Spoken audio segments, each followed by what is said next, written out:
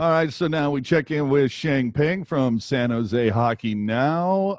How's it going? Seems like last week there was some things happening. Seems like there's going to be some things this week going to be happening. Well, you would hope so with how the Sharks finished last year, that there is something happening this coming week, and it sounds like there are a number of things that may be happening. Okay, so we earlier there was a Zoom call with Doug Wilson, and one of the things he mentioned was Hurdle, Erik Karlsson, Logan Couture, all healthy, 100% good to go. Obviously, good news. But there's also been a lot of talk about Devan Dubnyk being brought in along with Ryan Donato. Have you heard anything more in that regard? Nothing extra than where we were kind of left at. I think the last significant report was from Pierre LeBrun, and LeBrun said very importantly that the Sharks were not on Dubnyk's no trade list.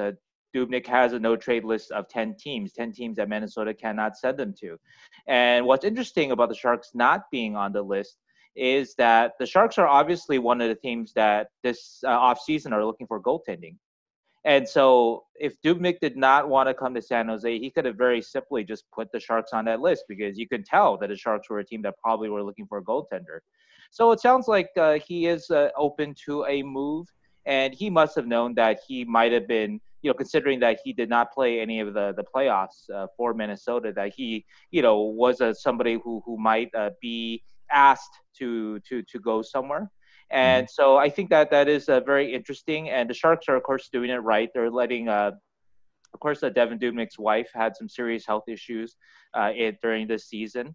And so they're doing it right and letting Devan decide that if he wants to come or not. But it sounds like it is very much in his court what he wants to do. And it sounds like it probably will go through. Really? So you don't even think they're kicking the tires on Lundqvist or Thomas Greiss? Well, Grice they can't really talk to until free agency starts, and so they may want to solve this issue before then. They may not want to get into any kind of bidding kind of I don't know, bidding war might be too strong a word for Thomas Grice, but get into bidding with for Grice. Also, too, I think that they may just simply have decided that Dubnyk is their guy, You right? think that you think that's being pushed from Nabby? I would hope so. Who would you want? Deciding the Sharks goaltender of the future. Do you want a defenseman in Doug Wilson, or do you want a goaltender in the Nabokov? Right. So I assume that. I mean, obviously, it is Doug's final decision. The buck stops with him. But and he said it in his pre-draft availability on Friday, and he mentioned that he's leaning on Nabby, and he's talked to Nabby a lot about it. So I think very much so. It's very much on Nabokov, and it should be too. He's the goaltending coach of the organization. And you mentioned Lundqvist, and I think it's important to mention too that I don't believe that Lundqvist fits the profile of the goaltender that the Sharks are looking for. All the names that we've heard attached with the Sharks, whether from Pierre LeBrun or Elliot Freeman or Kevin Kurz, this offseason, we're talking Jake Allen, we're talking Darcy Kemper, Braden Holtby, James Reimer, Devan Dubnyk, right? These are all very recent number one goaltenders, all guys that, I think there's a belief that these guys can play 40, 50 games next season. And I don't know if there's a belief that Lundqvist is that guy anymore. I wrote an article a couple weeks ago suggesting that Lundqvist would be a good idea. And the reason why I suggested it was because some of his performance metrics suggest that he's still, average to above average. And because he was bought out, he probably wouldn't ask for a lot of money. And so that kind of makes sense. You sign a guy for, $1 million, $1.5 million. They perform like a starter, and that leaves you more money to fix other problem spots on your roster. And as we know, the Sharks have a lot of problem spots on their roster. And so that seemed sensible to me, but I've talked to a few scouts recently who have watched Lundqvist more recently than I have and more closely than I have. And they say that they feel like at this point, he is not a starter anymore. He is a backup. And the Sharks, I think, after considering how poorly Martin Jones has played overall the last couple of seasons, they clearly want better, at least insurance, in case Jones slips up again. They don't want to have a a true backup like I think Lundqvist is thought to be now, like an Aaron Dell. And full credit to Aaron Dell, who performed admirably last year. But they want somebody with a little more experience, with a little more of a ceiling, just in case. Yeah. Well, yeah. Well, when he said that Lundqvist didn't fit the profile model, what does that mean? That he wants to win? No. Yeah, I appreciate you coming on with us, Shang. Obviously, you're a good buddy of ours. We love chatting with you. There's something I wanted to circle back to. So Sure. Everything with with Dubnyk and Donato and everything going on. I know Pierre LeBrun said it could be two separate deals. Right. I believe Michael Russo echoed a little bit as well. There's also obviously some chatter it could be the same deal. But let's just assume it's the same deal. Do you see this as a situation where Donato is being included as a sweetener to take on Dubnyk, or do you see it as a situation where the Sharks are more interested in Donato and, Bill Guerin, the Wild GM, is saying, well, if you want Donato, you got to take on Dubnyk. Do you get the impression that it's one way or the other, or is it just a matter of the Sharks like both players? Yeah, I think it's closer to liking both players. I think they want Dubnyk. I don't know why you would take on why you would risk as important a position as goaltender just to take on a quote I'm not saying that you think this, but like a sweetener like Dubnyk. Like you can't risk your goaltending position like that, especially for a guy in Donato who is a decent player, but he's a guy who was a fourth line player for Minnesota last year who was scratched in the playoffs, and so that doesn't quite add up to me that we're going to we love this fourth line player and we'll take on your bad goalie contract and put our goaltending position at risk next season when my job and my being Doug Wilson's job might be at risk next year. I think that despite Dubnyk's very poor season this year, and also there are some underlying metrics that suggest that he's actually been underperforming for the last 3 years. Despite these kind of markers, there's something about him that they like at his cost more than other guys of similar cost, whether it be Darcy Kemper. Well, Darcy Kemper will be more expensive in terms of what you had to trade for him. They want a first for Kemper, and I've heard they wanted 2 firsts, and that kind of tells you where their head is at. They want a lot for him, so they want at least 1 first for him. Guys like James Reimer, who might be comparable, in most people's eyes to Dubnyk, but they like Dubnyk more, it seems like, or just whatever you think of out there. Even a guy like Holtby, who obviously has that Stanley Cup on his resume, but I think there's something about Dubnyk that they like a little more. A combination of potential play, high ceiling play, but also to his cost too. Because he had a clearly bad year this year. He is, his acquisition cost isn't as great as opposed to, let's say, last summer if you wanted to trade for Dubnyk or Donato. The acquisition cost would have been too great for the Sharks. Yeah, I agree with you there. I think especially I'm trying to look at it from an optimistic point of view. And I think given the numbers, I think maybe you could formulate an argument where it's, well, Dubnyk had a respectable save percentage the previous year, maybe less starts. He can get back to that. I mean, the age is obviously a consideration as well, but I'm kind of leaning towards, okay, maybe if he's starting, I don't know, let's say 30 to 35 games as opposed to, I think he started 60 or 65 one year. So maybe they're thinking that's something that they can get out of him. Less starts might keep him fresher in the stretch run.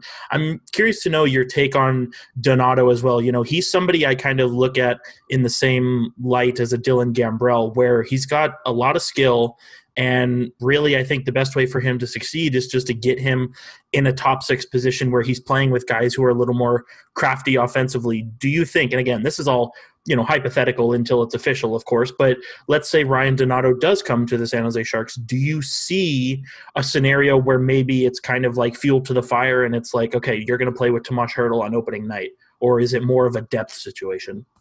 Oh, well, first to mention about Dubnyk and his workload from 2014 to 2019, not including this year, but 14 to 19, Dubnyk started the second most games in the NHL second only to Braden Holtby. So there he has played a lot of games in the last number of years. Anyway, about Donato. Well, can Donato start the season with Tomas Hertl? Well, you had Daniil Yurtaikin as top 6 forward to start last season. So I think that the competition may not be so fierce. But I don't mean to put Donato in that class. Donato is clearly a more talented player than Yurtaikin, at least Yurtaikin last year. And but I think Donato is also a more skilled player than a Gambrell type too. I think Donato is a guy that will be, if he is acquired, will be expected to come in and be a third line forward at worst. This is not one of those guys like a guy that is a fourth liner that you hope can play up. The expectation with him, even though in Minnesota, numbers games to some degree where he couldn't play up. Also, too, there are flaws in his game. He's obviously a very skilled player. He can put the puck in the net. He scored 14 goals this season, and just averaging 10 minutes a night. That's actually pretty good. So given the chance, he can score. But he does have flaws in his game. I spoke with a scout about Donato once those rumors started popping up, and I think the chief thing that this scout told me was that his compete level is not on par, at least for what this scout expected. He said that Donato is not brave. And so I assume that means a lot of, in terms of just going into the hard to play scoring areas, playing inside. The good thing about that, though, is that can be taught. And a guy like Kevin Labanc is a good example of that. Even though Labanc and Donato aren't quite the same type of player, Labanc being more of a playmaker and Donato being more of a shooter. But I remember when Labanc was a rookie, and I was covering Vegas back then. And I remember a conversation I had with a scout then, and I showed him a clip of Ryan Reeves, actually, who had just been acquired by Vegas, steaming down on Labanc on a forecheck, and Labanc just sort of bailed. And that scout called Labanc a softie. And guys can learn how basically guys can learn to play inside, and Labanc did.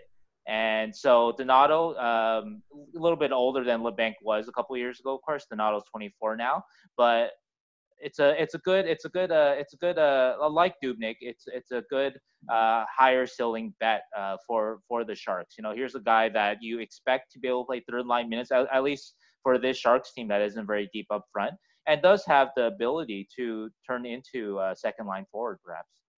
Well, I mean, the Sharks, it seems, they got a solidified top four in Couture, Kane, Meyer, and Hertl. Mm-hmm. I'm just wondering what those other two pieces are going to be that gets kind of fill in the blanks, if you will. Is there any other names? You forgot the entire third line there too, so they have no third line. So.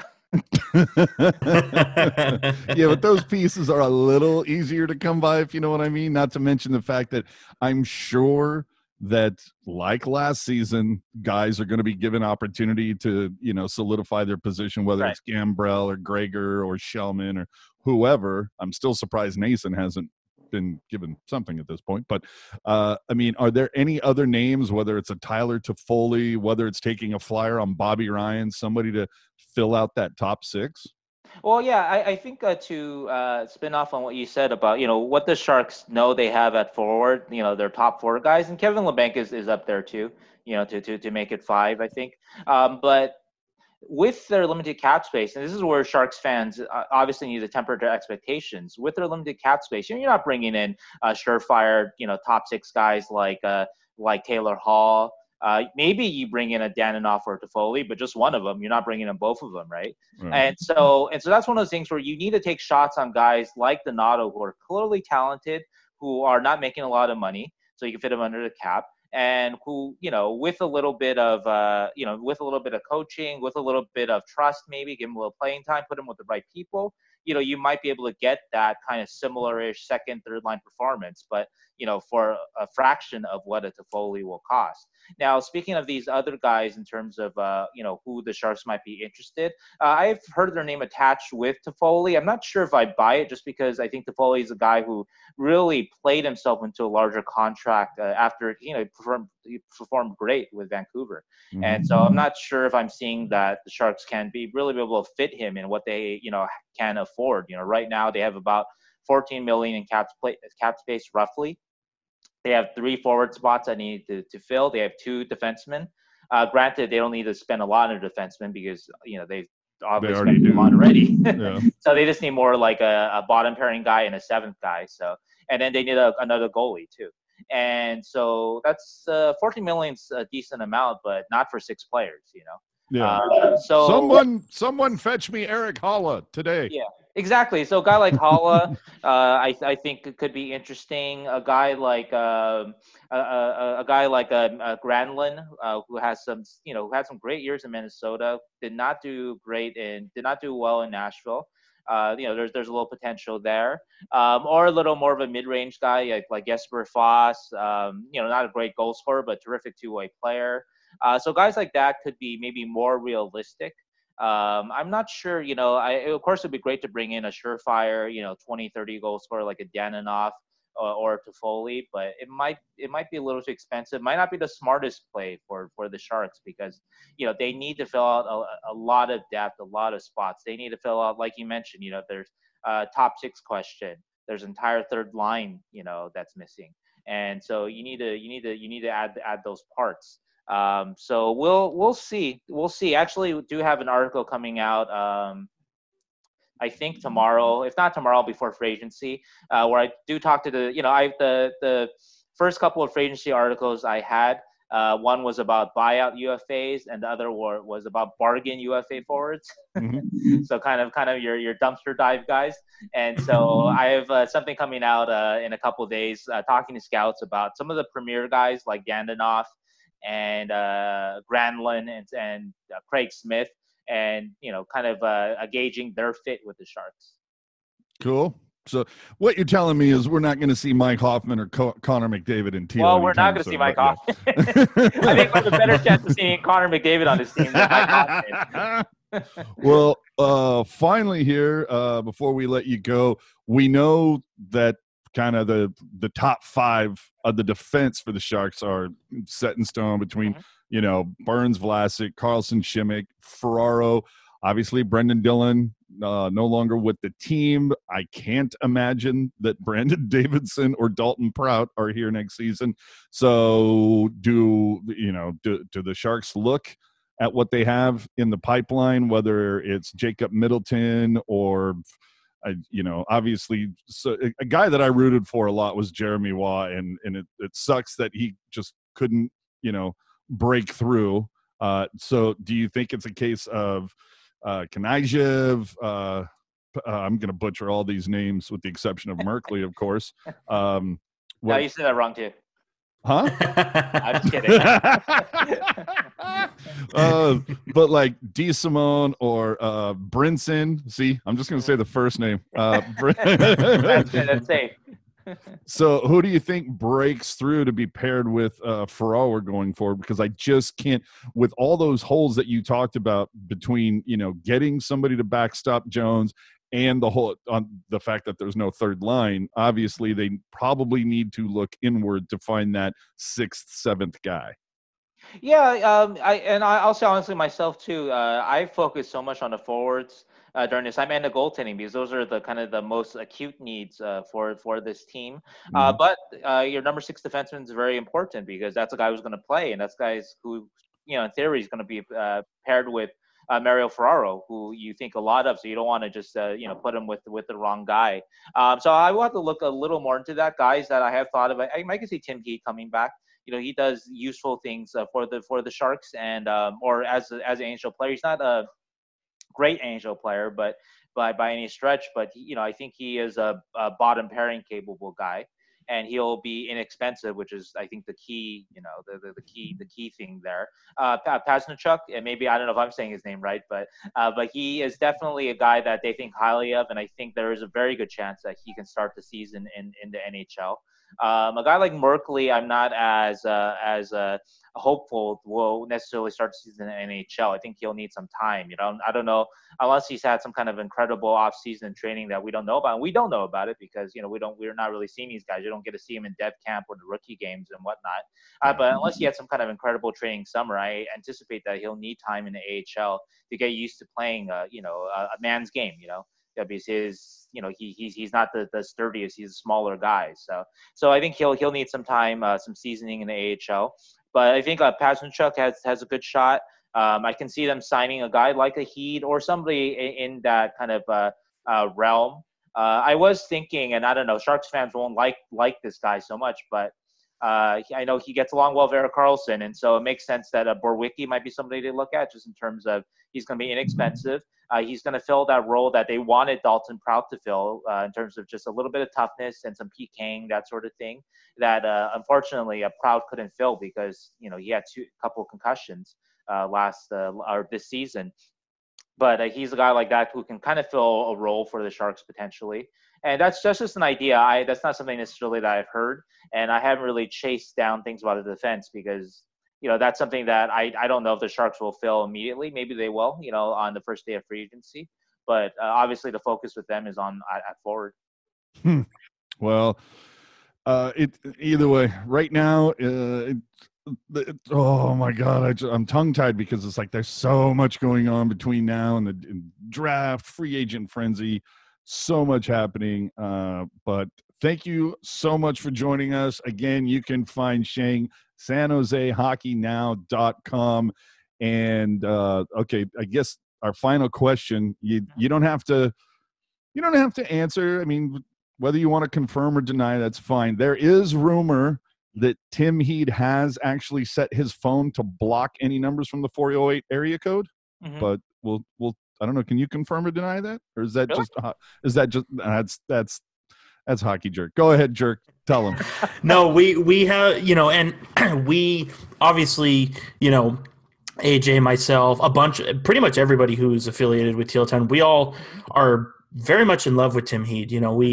It kind of one of those guys where you watch him with the Barracuda, you watch him mature up to being in the NHL. And so he's just, I would say, if we did a ranking of maybe not the best Sharks or, the most skilled Sharks, but maybe just like those guys that we always love and root for, Tim Heed's definitely up there. Mm-hmm. And so we always kind of, because of that, we want him, to kind of succeed, get a better, maybe an opportunity where maybe he's not an extra defenseman, maybe he is solidified in that bottom pair. So, AJ and I always just joke around. It's like, if a 408 area code calls him, I would just ignore it and go somewhere else. So he can play. Kind of our joke. I see. Yeah. So I think that it's possible. I'm not sure if he's the type he's looking for, which is true. Under DeBoer and Bugner, it never seemed like he was the type they're looking for, especially with already you have guys like Burns and Karlsson filling that kind of offensive kind of, and those two are so good at it, Whereas a guy like Heed at the NHL level, he's just a decent offensive defenseman and doesn't necessarily make up for his defensive shortcomings. So I just threw his name out because he is familiar to them and he will be cheap. But I'm not really sure. And one guy you did mention that I forgot to mention is I know that Middleton. I reached out to some people, of a source, and he wants to come back. He's hopeful that the Sharks want him back. That's what from a couple weeks ago. But I don't know where that's at now. And actually, I do need to follow up on some of these RFAs and whatnot right before we start. And so I'll also update on that, I'm sure, in a couple of days or so. Awesome. Well, Sheng, get on that, and we'll see you on SanJoseHockeyNow.com this coming week. Thanks for joining us, man. All right. Awesome, guys. Thanks for having me.